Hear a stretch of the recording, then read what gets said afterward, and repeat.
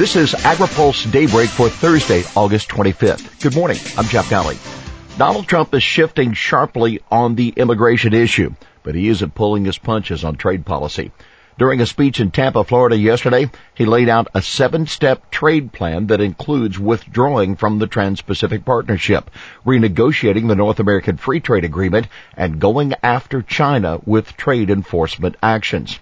Trump specifically promised to label China as a currency manipulator, and he repeated his threat to impose tariffs on Chinese exports. Trump said, "I'm going to use every lawful presidential power to remedy trade disputes, including the application of tariffs consistent with federal law. They have to understand we're not playing games any longer." Vice presidential candidate Mike Pence, as usual, takes a softer approach on the issue. He assured an audience in Charlotte, North Carolina, that Trump wasn't interested in walking away from free trade.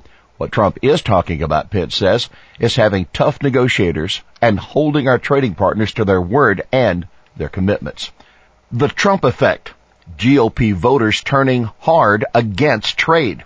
That said, supporters of the TPP and the U.S. trade policy generally have to be very concerned about the growing skepticism about trade deals among Republican voters. According to a Pew poll conducted this month, 58% of Trump supporters now see the TPP as bad for the United States, while 55% of Hillary Clinton's backers think it would be a good thing. The poll also found that Republican opposition to free trade agreements has increased significantly over the past year.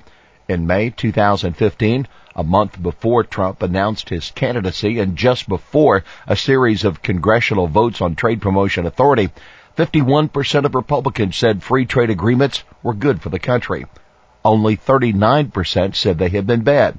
Now, 61% of GOP voters say trade deals hurt the country. It's a stunning turnaround, clearly attributable to the Trump campaign. Republican lawmakers are going to be hard-pressed to ignore those numbers. Trump open to letting illegal immigrants stay. Trump appears to be reversing himself on the issue of deporting illegal immigrants. And the second part of an interview with Fox News' Sean Hannity that aired last night, Trump indicated he was open to allowing illegal immigrants to stay in the country. Trump said, "They'll pay back taxes. They have to pay taxes. There's no amnesty, but we work with them." He ruled out a path to citizenship, but the position he described is very similar to what Jeb Bush and other rivals were proposing during the GOP primaries. During an earlier interview with Fox's Bill O'Reilly, Trump suggested he would generally follow President Obama's deportation policy. Trump said, "We're going to go through the process like they are now, perhaps with a lot more energy." Obama's policy has largely been good for agriculture in recent years because he's shifted enforcement resources away from the U.S. interior to the border. Trump pivot met with skepticism.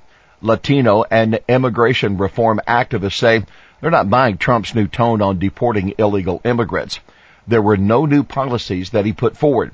He just changed the way that he talked about it, according to Lynn Tremonte, Deputy Director of the advocacy group America's Voice. Rocio Saenz, International Executive Vice President of the Service Employees International Union, told reporters that nobody should believe that Trump is rethinking his policy. We all know what he said about immigrants and mass deportations. USDA, EPA offering broadband aid to coal towns. USDA and EPA spending $400,000 to help expand broadband service in towns hurt by the steep downturn of the coal industry. The Cool and Connected initiative is part of a broader plan announced by the White House to target nearly $40 million in new aid into struggling parts of Appalachia. The announcement comes as Hillary Clinton is struggling to overcome accusations that Democrats have been carrying on a war against coal. The 10 towns targeted by the USDA and EPA initiative include 4 communities in Pennsylvania and Ohio, 2 states that Trump has targeted. A 5th community is in Virginia, another swing state. Tackling food safety with a poem. USDA is circulating an employee-written poem that the department hopes will encourage kids to keep their hands clean and avoid foodborne illness or getting sick at all.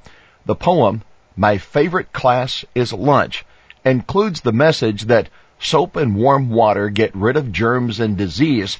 I count to 20 when I scrub. or I sing the ABCs. But the poem is clearly aimed at parents, not just kids, with a not-so-subtle message about the need to make sure their lunch meat stays cool.